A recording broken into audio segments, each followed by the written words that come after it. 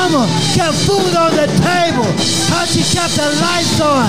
And I don't know how she did it, but I know that she said it was God who made it happen. And she stood on that. And because she did, I can stand on that. I can say, God, you were there when I couldn't stand. You were there when my heart was broken.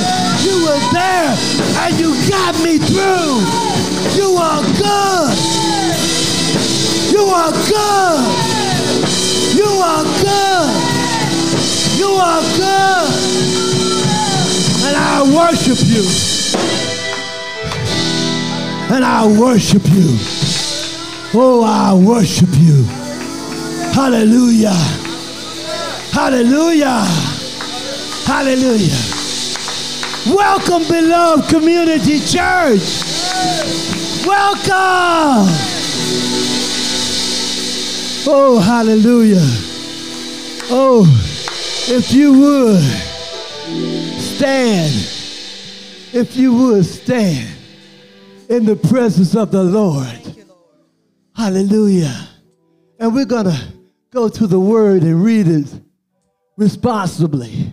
Responsively. Boy, I got to do better with my enunciation. Okay. And we're going to come from the book of St. Mark, the Gospel, chapter 8, reading verse 31, and we will conclude at chapter 9, verse 1.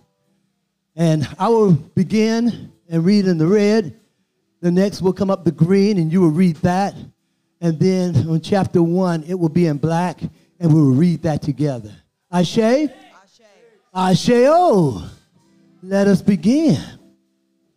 Oh, and mind you, call and response. Call and response. So I'm going to make the call, Ashe, and then you respond, Ashe, okay? Ashe, Ashe, Ashe, Ashe, Ashe, oh. All right, let's listen to a word from the Lord. Then he began to teach them that the Son of Man must undergo great suffering and be rejected by the elders, the chief priests, and the scribes, and be killed, and after 3 days, rise again. He said all this quite openly, and Peter took him aside and began to rebuke him.